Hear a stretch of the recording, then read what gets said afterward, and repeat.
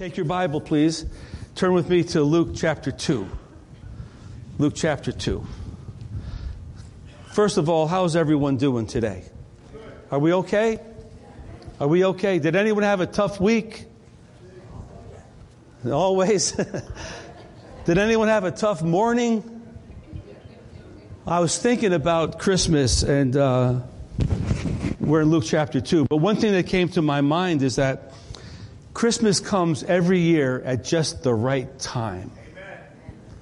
When we need a reminder of what's really important in life. And a lot of stuff that we worry about is not that important in the big picture of things. We have a lot going on, but Christmas comes and we're reminded of the simplicity and the beauty of the whole Christmas story. So I want to encourage everyone at this time of year. I mean, personally, I know it's tough for a lot of people. It's tough. There's sickness everywhere. And people are just getting bombarded with a lot of different things going on. But let me remind you, Jesus is still the same yesterday, today, and forever. He hasn't changed one bit. Our circumstances may have changed. For some of us, they've gotten a little bit more complicated or darker. But Jesus has never changed. He's the same. And He's still worthy to be praised. I just want to encourage you today. Be blessed, knowing that God knows you. He knows your name. He knows your life. He knows your past, your present, and He knows your future. And He hasn't given up on any one of us yet. So be encouraged today. Christmas is here. It's time to celebrate the birth of our King. It's not just about the trees and the presents and Santa Claus and all that goes along with it culturally. It's about a Savior coming into the world to bring hope to humanity. That's the message of Christmas. And I'm so happy. I've been watching different things on Facebook. You have that live feed on Facebook. It's funny what you could get. You get services all over the world on there. But there was something in Australia going on the other day I was watching. Something in India or Pakistan. People praising God and worshiping God with fervor. They were so excited about the birth of a Savior. And so, this isn't just our little thing. This is a huge message that has gone out to the whole world. Jesus is born. He's come to bring redemption, to bring hope, to bring life, to bring direction, to bring guidance for us. Now, I don't know about you. I received Christ a long time ago as my personal Savior. I was 26 years old when that happened. And boy, at 26, I thought I knew everything until I got saved. And I realized I knew nothing. But from then until now, every year at Christmas time, I am so thankful that Jesus burst into my life and changed my life and changed my story. Has He changed your story, church? Because He wants to change your story.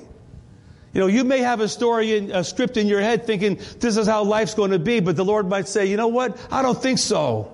Give your life to me. I'll change your story for the better and for the good. Just surrender, yield to me is what He's saying. So anyway, I want to talk about a certain topic this morning. Let me just get back to what I had planned to say. That when we have all these trials and troubles come upon us, we're reminded of Bethlehem, thus the stable. We're reminded of the babe. We're reminded of new beginnings in Christ. Jesus Christ, in case you've forgotten, He came to forgive us.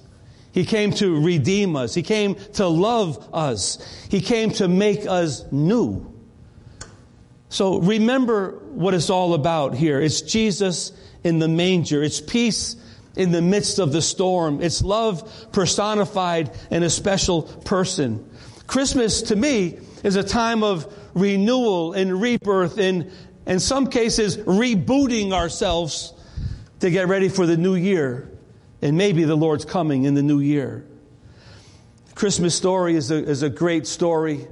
And thank you, Stacy, for sharing that message last week. Emmanuel, and the soul felt its worth. Emmanuel meaning God with us. But I've entitled the message today, Shepherds in the Story. Shepherds in the story. So we're in Luke chapter 2, verses 8 through 20.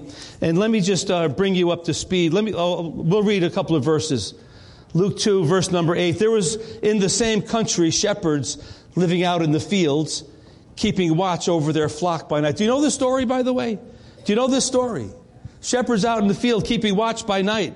And behold, an angel of the Lord stood before them, and the glory of the Lord shone around them, and they were greatly afraid. But the angel said, "Don't be afraid, for behold, I bring you good tidings of great joy, which will be for all the people.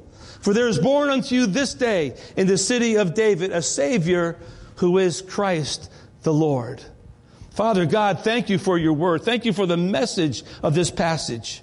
Bless this sermon, Lord. Do with it what you want, Lord. You put some things on my heart. Help me to articulate them clearly, and let it be received clearly, and let the word of God change our view today. Let it change our spirit today. Let it change the atmosphere in our own mind and heart and being. We welcome your Holy Spirit to show us what we need. And we thank you for it. In Jesus' name we pray. Amen. Let me give you the story up until this point. You probably know the story, but I want to tell the story anyway. If we can't tell the story of Christmas during Christmas, we have a problem. We don't want to have a problem. But here's the story so far. Zacharias was a priest. He was doing his sacrificial offering in the temple when he was interrupted by an angel. An angel came and said, "Zacharias, your prayers have been answered. You and your wife are going to have a baby. He's going to be great. He's going to be a forerunner of the Messiah." And Zacharias said, "That's, in my phrasing, that's ridiculous. We're too old. She's too old to have a baby." And because of that, Gabriel said, "Because you said that, you're not going to be able to speak for 9 months." And he didn't say a word for 9 months. And she did get pregnant. It was pregnant with John the Baptist. Well, around the same time, the same angel, Gabriel, came to Mary and told her that Mary, you were going to have a baby. And the thing about Mary is although she was a virgin, she would be conceived by the Holy Spirit. And the angel said, "Your child will be great. He'll be a son of the highest, and he'll sit on the throne of David." And right around that time, if you put Luke's gospel interspersed with Matthew's gospel, you have what happened to Joseph. Now, you know Joseph had a reaction to the situation. I mean, wouldn't you? His betrothed wife, they weren't married yet, they were betrothed. They were called a wife, but it wasn't consummated yet. They didn't go through the ceremony yet. He finds out she's pregnant. Oh my goodness. In Matthew, and he said, "Oh, well, being a just man, he wants to put her away quietly so no one will mock her and belittle her," and so on and so forth. But an angel appears to him in a dream. And Joseph had many dreams during this time in which an angel appeared to him. And the angel said to him, "No, Joseph, this is going to be okay. This is a work of the Holy Spirit. Take her as your wife. Name him Jesus, because he will save his people from their sins. And his name will be called Emmanuel, God with us." Wow, what a dream that was. I've been praying, "Lord, give me some good dreams." I have some not so good dreams, I want some good dreams. I say, "Lord, give me a dream about you." I'm still waiting for that to happen, but what a dream this was for Joseph. At that time, Joseph and Mary were living in Nazareth. And that's where their families were, that's where their friends were. But God moved upon the ruler of Judea, Caesar Augustus, and caused him to call for a census to be taken. Well, all the Jewish people had to go back to their ancestral home to register in this census. Little did he know that God used him to fulfill a prophecy that the Messiah had to be born in Bethlehem. Well, Joseph and Mary had ancestral roots in Bethlehem, so they come from Nazareth to Bethlehem. And as they get there, there's no room to stay. It's crowded. Everyone's there for the census. They find a place that has a manger in it. It's really a feeding trough. Kind of like this, but a little bit bigger probably. And if you could picture, this is nice and clean. That one was probably not so clean. It's where the animals would feed from. with all their slurp and whatnot. You know what I mean? But they found a place that had a manger, a feeding trough, and the baby was born in that place, whether it was a shed or a barn or a cave. We don't know exactly, but it was some place where animals stayed. And the baby was born there and put into this manger. Well, right at that time, we read in Luke chapter 2, verse number 8, there were shepherds in the same country living out in the fields.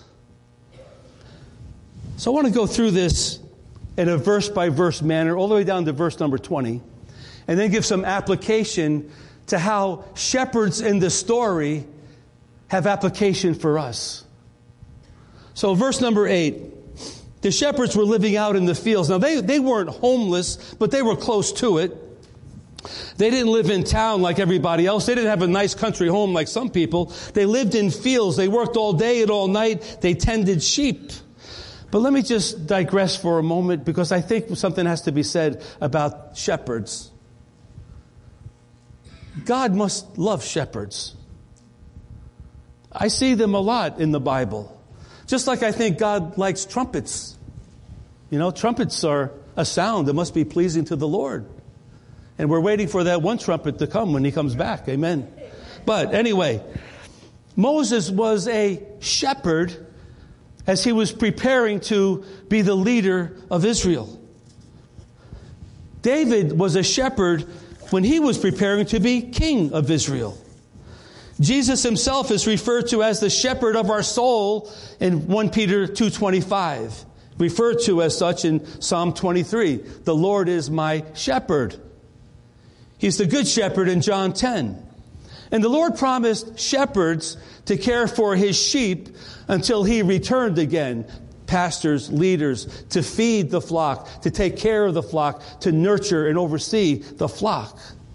So I think it's very fitting that there's shepherds in the story. But there's something else to consider about these shepherds. I want to bring out this point.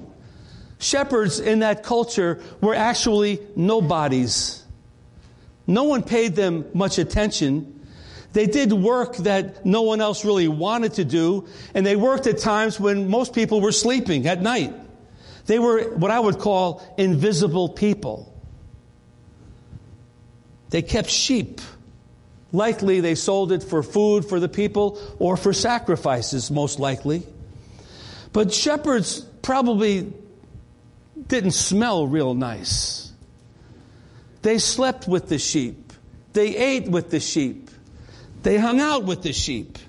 There's a place down on the way to Georgetown. Sometimes we go out there and there's sheep. I have to go out there and smell what they really smell. Whenever I get that close, I kind of turn away. But I think the shepherds were like influenced by the work that they did.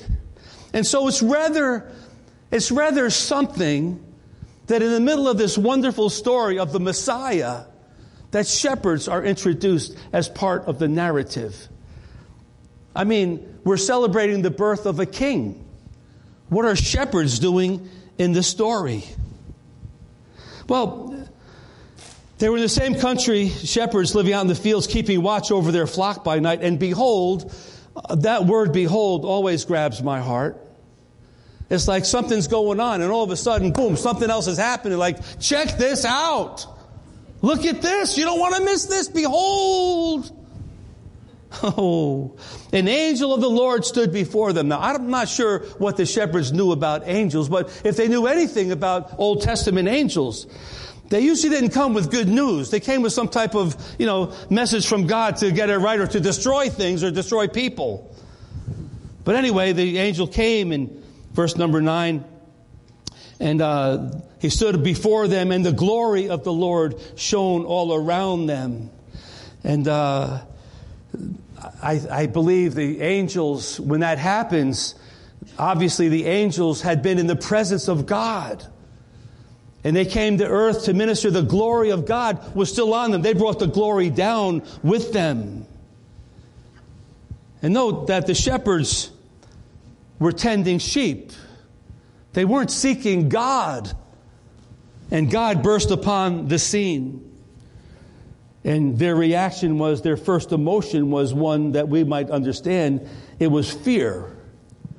They weren't seeking God per se. Have you ever experienced fear in your life? I mean real fear. I can't say that I have in my waking hours. I mean, I've been afraid of a few things. But the real fear that I have is when I dream sometimes.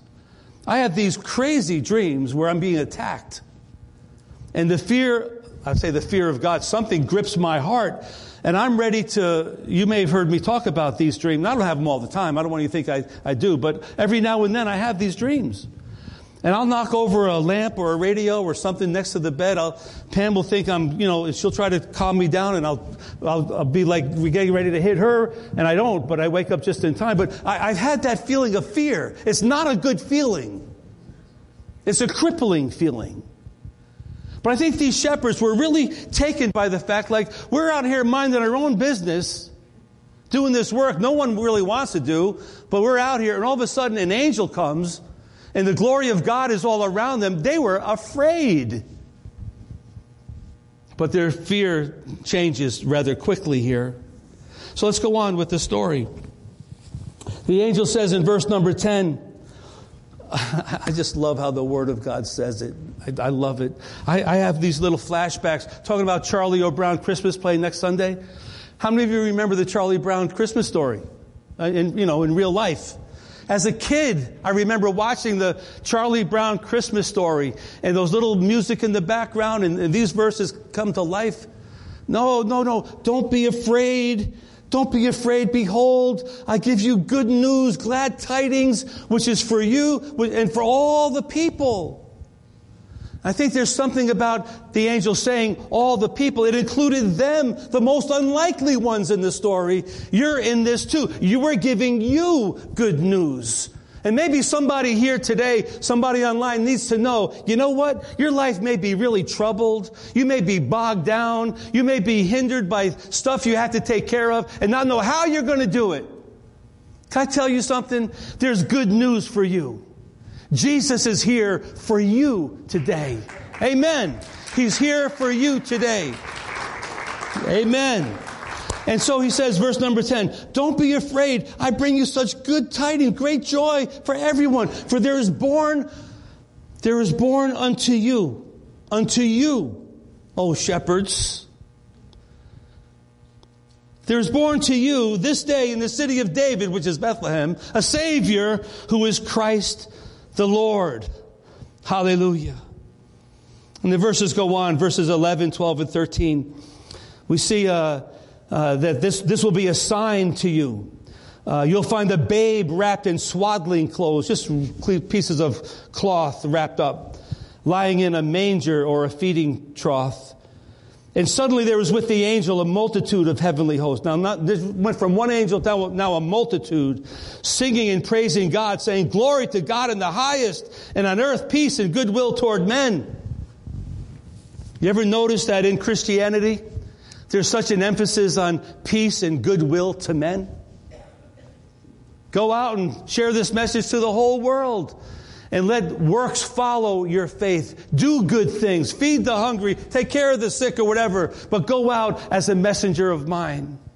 So in this account, we have praise going on in heaven and peace and goodwill to men on earth. What a picture of Christianity. Hallelujah. Praises to God in heaven. And on earth, peace and goodwill for everyone. That's the message of the cross right there. So I see here a couple of things. I see that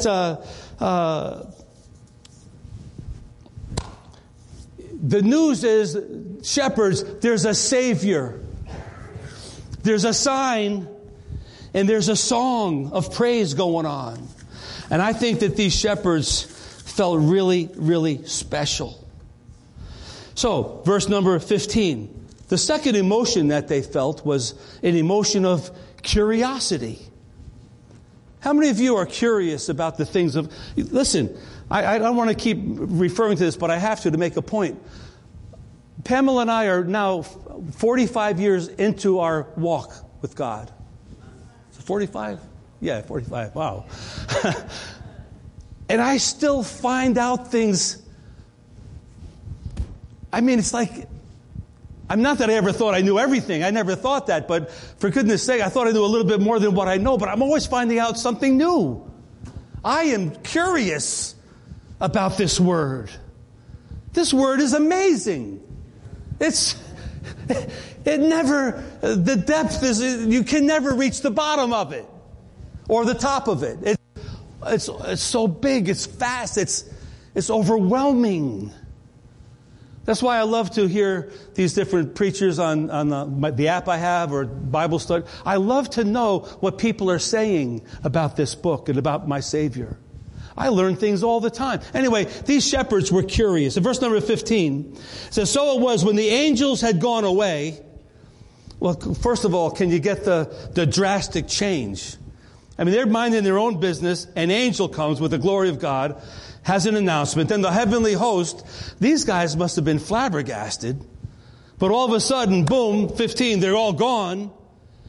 And you would think, well, let's go back to sleeping and watching the sheep. No, they said, the shepherds said to one another, let's get out of here and go to Bethlehem and see this thing which has come to pass, which the Lord has made known to us. They were curious about the things of God. I have to make that point. Because some people have an interaction with God. It may be at church. It may be at your home. It may be at whatever. And you just kind of chuck it off like, oh, well, that was just God. Whoa. Can we wait a minute here? If that was God, don't you want to know more about that God that just spoke to you or did something for you? Or that God that moved on your behalf? Aren't you curious about this God? I am more curious now than I was before, actually. It may be because maybe as we go through the aging process, we get closer to that day when we're going to see Him. Oh, I'm curious. You know, my mom, praise the Lord, is miraculously better. She's home, 96 years old on the 21st of this month, after having a bout of COVID and other issues. But she's home. But I have to tell you, at that time, a month ago, we were all talking about plans for her. And she was saying, I want to see Dad. I want to see Joey. I want to see Kathy. And my mom, she wanted to see people in heaven. She was curious. Well, these shepherds were curious. And they said, let's go down to Bethlehem and see what's going on here. So they go to Bethlehem, the city of David. And there they find Mary and Joseph and the babe in the manger. Let's see, where are we? So it was the angels had gone away. They went to heaven. The shepherds said to one another, let's go to Bethlehem, see this thing that has come to pass, which the Lord has made known to us. And they came with haste and found Mary and Joseph and the babe lying in the manger. And in verse 17, the third emotion that I see here, when they had seen him, they made widely known the saying which was told them concerning this Christ. They were excited. That was the emotion they had. They had excitement. And all those who heard it marveled at those things which were told them by the shepherds. Mary was pensive. The shepherds were excited. They were telling everybody, and people who heard them were marveling at this story. They didn't, how can I say it? They were excited. And when they spoke, people listened to what they said. I think it's hard to be a witness when you're passive or you're apathetic, like, oh yeah, God saved my life, pass the pizza or whatever. What do you mean? God saved your life. Did He really save your life? Well, they had some emotion. They were excited. And then the last emotion we see in verse number 20, that the shepherds returned back to the fields, back to the countryside, back to the sheep, but they were different. They were what I would call thankful. They were glorifying and praising God for all the things that they had heard and seen as was told them. So yeah, the shepherds, they were fearful, they were curious, they were excited, and they were thankful. And so I want to talk about lessons from the shepherds. I think if you know the story, you could maybe put yourself in there a little bit, and there's probably, 10 points we could talk about, but I have 3 I want to share with you today that hopefully it will make an impact on your Christmas season. And not only your Christmas season, but beyond your Christmas season. Because the week after Christmas is what? New Year's Day. This year they're both on Sunday. On New Year's Day, we start a whole new year, a whole new leaf, a whole new page of our story is turned. What are we going to be like in the new year? What do you want God to do in the new year? What will you do for the Lord in the new year? What will New Life Christian Assembly be in 2023? You know, a lot of that depends on how we interpret, how we internalize the Word of God for today. Shepherds in the story. Shepherds in the story. Here's lesson number 1. God wants you in the story. Verse number 8. The whole thing about shepherds reminds me of John 3:16. That God so loved the world that whosoever would believe on Him, even shepherds, they wouldn't perish, but they'd have everlasting life. The shepherds, you see, really represent all of us. I've always had an identity with shepherds. I don't know why. Maybe when I was in kindergarten, I wasn't a shepherd, I was an angel in the play. I have a movie. Remember those old movies? Some of you don't even remember. But before videos, there was something else with the big thing and lights. And my father took movies, home movies. And there's little Ricky up on the top right up there with a crown on his head singing, "Hark the Herald Angels Sing." Later on, I think I was in 8th grade. I probably told you this. I was a shepherd. And the thing I remember about the play is that they put goatees on all the shepherds. I was in 8th grade. I thought I was the coolest thing in town, let me tell you. When it was time to take it off, I hid. I'm not taking mine off. I'm going home with my goatee on.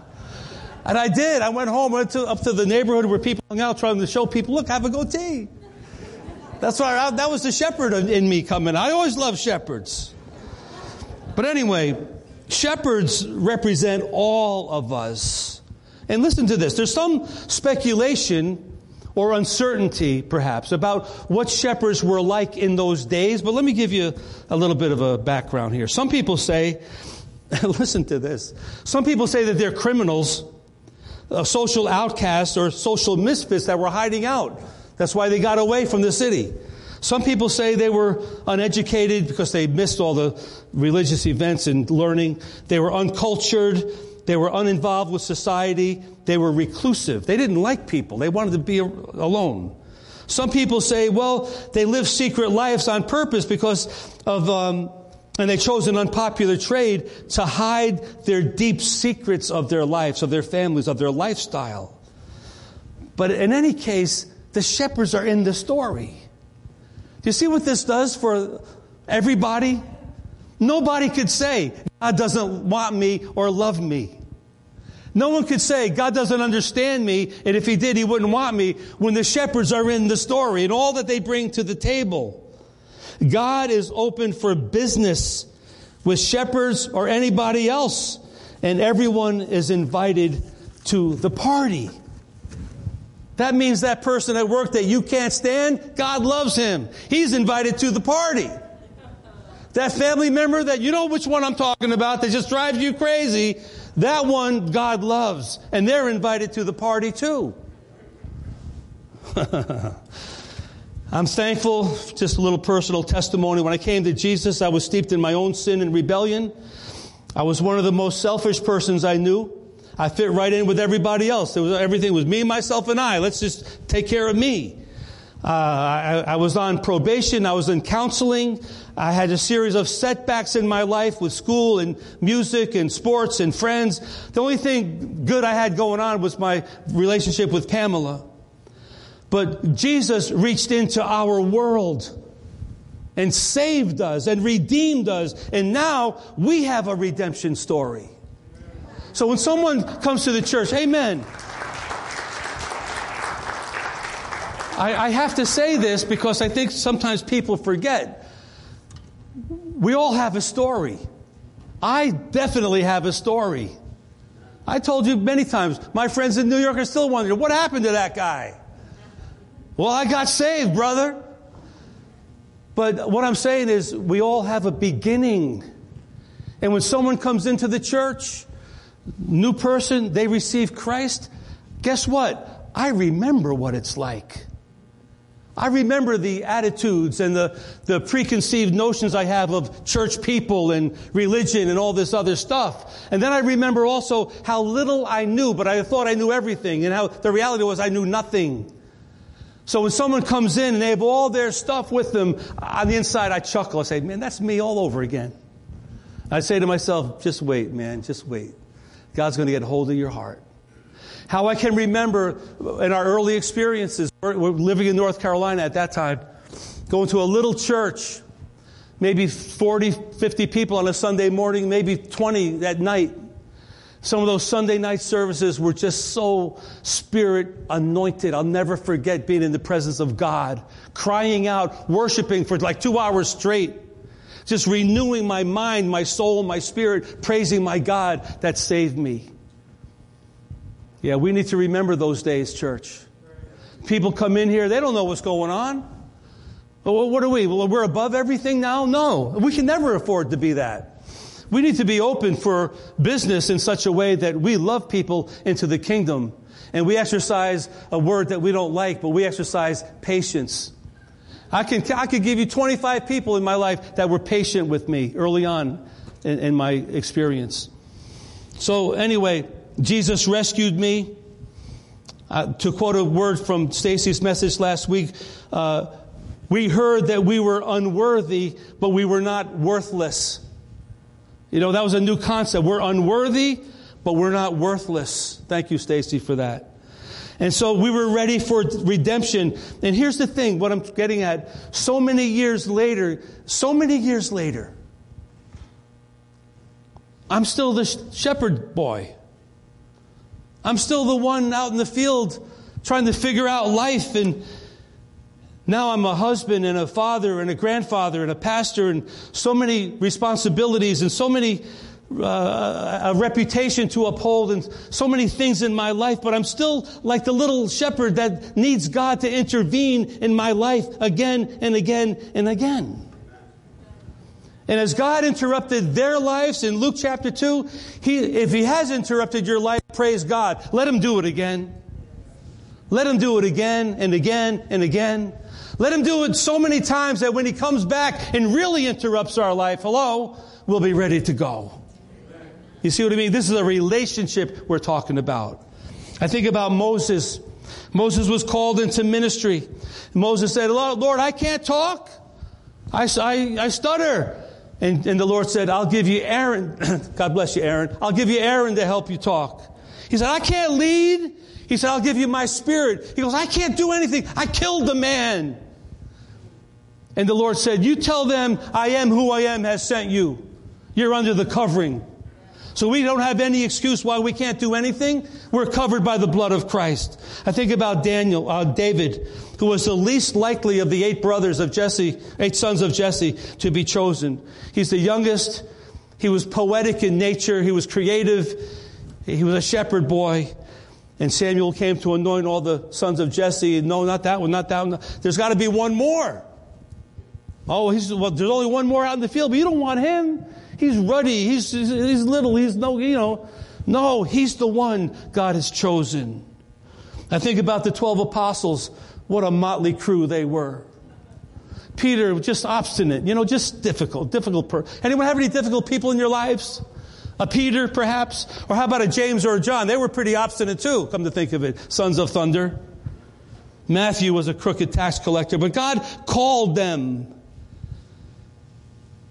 and changed their story. And so it is today. I'm telling you, church, Paul wrote in 1 Corinthians 6, there were some people, will not inherit the kingdom of God. He was on a whole tirade of sinful behavior, sexual sin, self-serving sin, social sins. And then he says a phrase that blows everybody's mind. And such were some of you. Hallelujah. Yes, such were some of us. Loaded down. But we've been washed, sanctified, justified in the name of the Lord. We've been set free to serve the living Master. So lesson number 1 from the shepherds, we're invited. You're invited. God wants you and me in the story. You know, if you saw on Facebook, I had a very close friend of mine who used to be a board member at our old church, Gregory Latino. We prayed for him many times. Greg died, but he went to heaven. And if you knew his story, you would say, man, if God could do that in Greg Latino, he could do that in anybody. Talk about a difficult man with a story. He could write. He's a legend of sorts in the area. But God reached down and saved his soul. Let the Lord write your story, church. He wants you in the story. Number two is this. God's word is absolutely paramount. I get into these discussions with people sometimes about how to do things and what seems right or wrong. Well, you know what? I have my personal opinions about stuff too, but my personal opinion is second compared to this opinion. So we have to always allow the Word of God to filter in, to change the way we think personally. I mean, well, anyway, verse number 10 and 11, there's a son born to you. This is a great news, but this is the Word of God being manifested. I'll go quickly. Isaiah 7:14, a prophecy. There's going to be a sign for you. A virgin is going to be with child, and they're going to call this child Emmanuel. That was repeated in Matthew chapter 1. Isaiah 9:6 says, unto us a child is born, a son is given, and the government will be on his shoulders. His name will be Wonderful Counselor, Mighty God, Everlasting Father, Prince of Peace. And the increase of his government will have no end, and he'll sit upon the throne of David. Micah 5:2 says, out of you, Bethlehem Ephrathah, although you are small among the thousands of Judah, will come forth one to rule over Israel. It's all true. The Word of God is true. And the whole story of Christmas was prophesied. And I always say this, if that's true, guess what? Everything else in the Word of God is true too. So when the Word of God says, when Jesus said, I'm going to prepare a place for you, that where I am, there you may be also. He's telling the truth. He's preparing a place for us, that we may go there. In that context, he said, I am the way, the truth, and the life. No one gets there but through me. 1 Thessalonians 4. The Lord will descend with a shout and the voice of the archangel. And the dead in Christ will arise, and we who remain will be caught up with him in the air to be with him forever. Therefore, comfort one another with these words. This is the Word of God. Christmas is the springboard, in a sense, for everything else that's promised.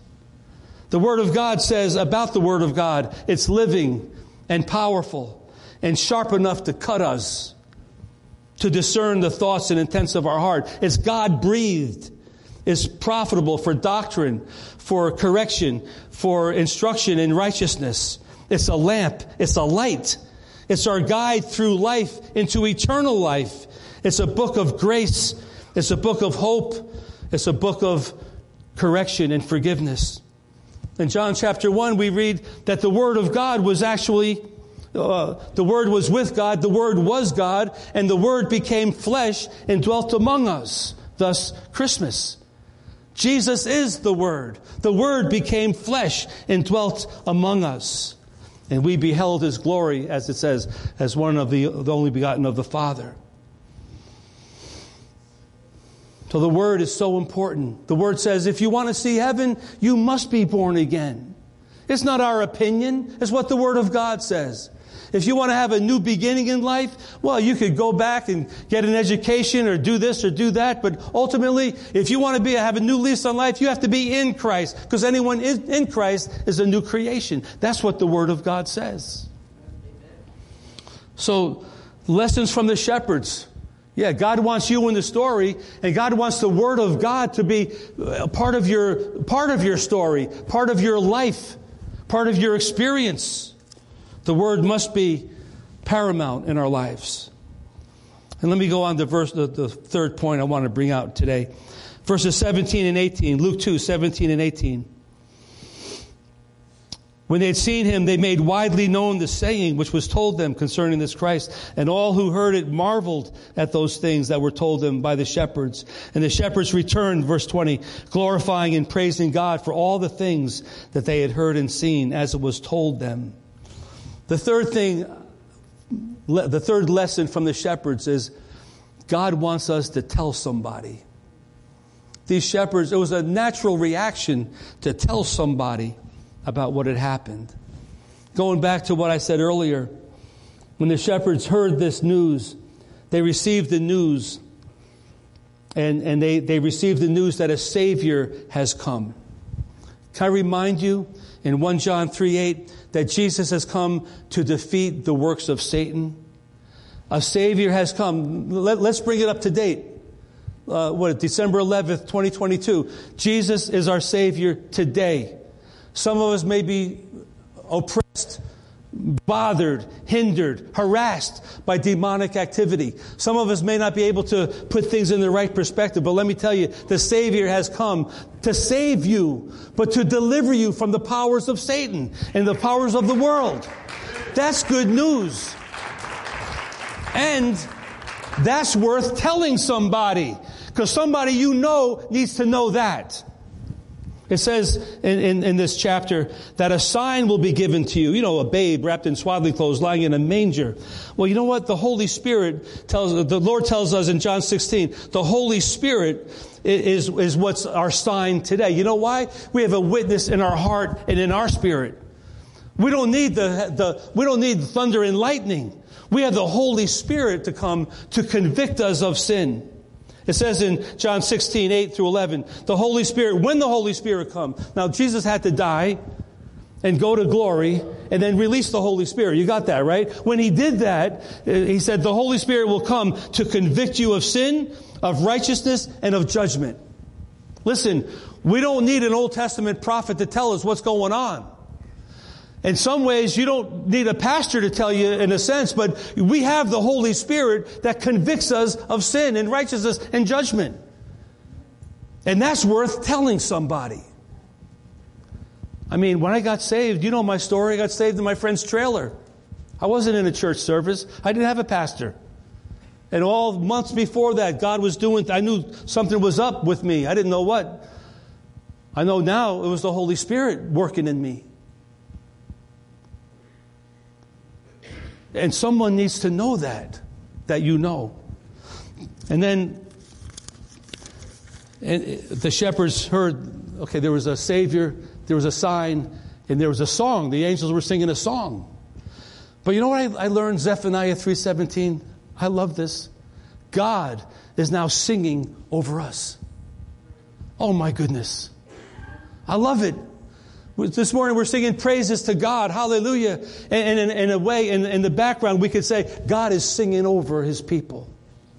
What a glorious moment of melody and praise and just joy in the Lord. Hallelujah.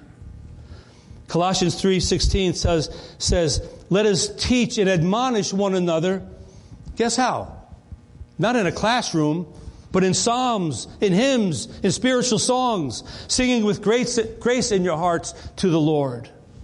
So we have a new song, and someone needs to know the new song that we sing. Let me challenge you, because I challenge myself with this all the time. Somebody in your family, somebody at work, somebody at school, your neighbor in your neighborhood, an old friend of yours. Boy, Facebook is wonderful for connecting with old friends. Some stranger at Market Basket. Can I get an amen? Or Target. Those places are jumping these days. You always get in conversations. If you want to, you can. But be ready to say something about the God that you know. Think of these shepherds. They didn't know anything. All they knew is that they saw the Savior, and they went around telling everybody. We need to be encouraged to tell somebody. I mean, wouldn't it be something to take these next 2 weeks before Christmas and look for the opportunity while you're standing in line at Market Basket or bumping into people trying to make the corner or whatever, and say something about Jesus. Something about Jesus.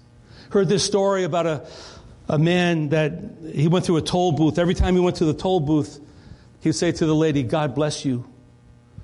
And after a while, she looked forward to him coming to say, the God bless you. And she received the blessing. People are just waiting for somebody to say a good word. Tell somebody, God bless you. Tell someone, hey, Jesus is here for you. God bless you. Amen. Amen. In summary, the shepherds are in the story. I'm so glad they're in the story. I'm so glad. Jesus is speaking to us. He's speaking to our culture. You know, culturally, everyone has to be, the lifestyle of the rich and famous and popular and have money and this and that and go places. Nah, you know what? In the big scheme of things, it's a matter of the heart. And the fact that shepherds are in the story tells me the gate's wide open. The gate is wide open. So, just in summary, God wants you in the story. There's a place for you in the story. And not just in 2022, may I add. We're talking about until you meet the Lord face to face. My friend Greg Latino, I think he got saved in 1997. He was faithful till last week or whatever. Faithful. Wasn't an easy road, but he was faithful. He got in the story. Definitely, he's in the story. The Word of God always comes true. I mean, it sounds a little bit funny to say that, but it's true. The Word of God comes true. What the Word of God says, it's going to happen sooner or later. Just sit tight. Stacy had another point last week. Enjoy the waiting. It's not always fun, but realize the waiting is like a testing ground. Wait on the Lord, and you'll renew your strength, etc. But the Word of God always comes true. We seek Him first, He'll provide everything we need. That's what the Word of God says, right? He who began a good work is faithful to complete the work, even on a bad day. Yeah, even on a bad day. And the third part, tell somebody your story.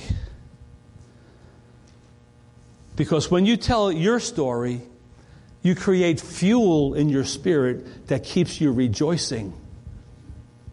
And your faith will never get stale that way. I'm talking 45 years here, church.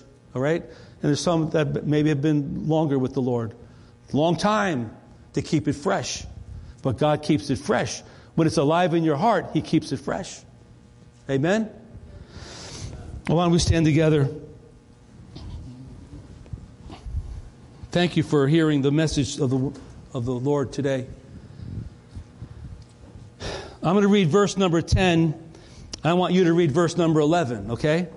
Verse number 11 is up there. Verse number 10 is right here. Okay? Then the angel said to them, do not be afraid, for behold, I bring you good tidings of great joy, which will be to all people.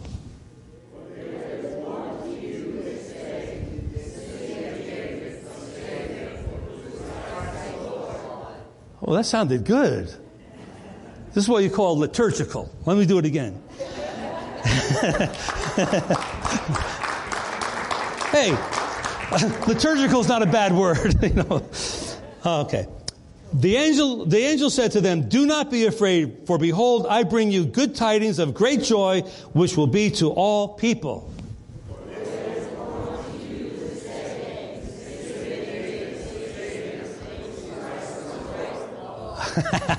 One more time. Then the angel said to them, do not be afraid, for behold, I bring you good tidings of great joy, which will be to all people. For there is a Savior who is Christ the Lord. Hallelujah. Amen.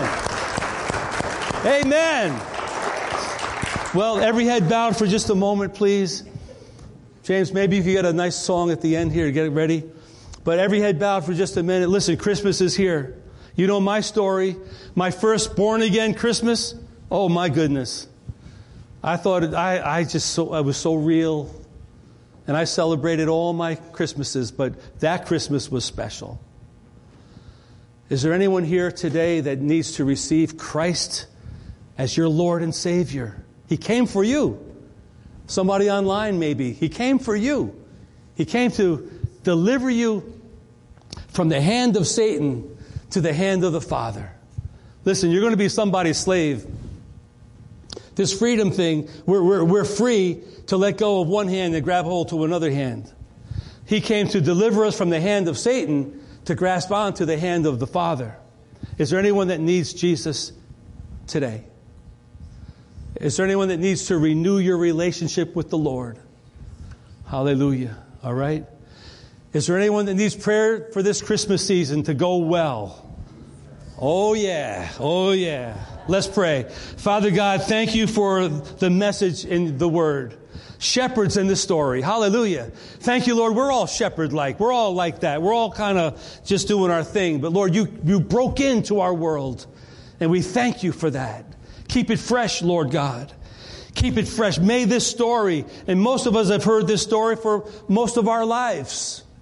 And the story of Christmas, the manger and the Magi and Joseph and Mary and the angels and all that's involved with the story. We know the story, but Lord, let it be more than just something in our mind. Let it be something in our heart and our spirit, because it is the Word of God. Let the Word of God burn in our hearts, especially during this season. Lord, let us get in the story. Let us get into the Word, and let us tell somebody our story, that you have a story ready for them to begin. So let this Christmas season, Lord, be special. Give us wisdom to navigate all that we have to do financially, relationally, business-wise, shopping-wise. Give us self-control, oh God. And so we surrender to you, Lord, our lives today. Thank you for your goodness, and thank you for your faithfulness. And this we pray in Jesus' name. Amen and amen. Can you turn that up, James? I had to listen a minute to get what it was.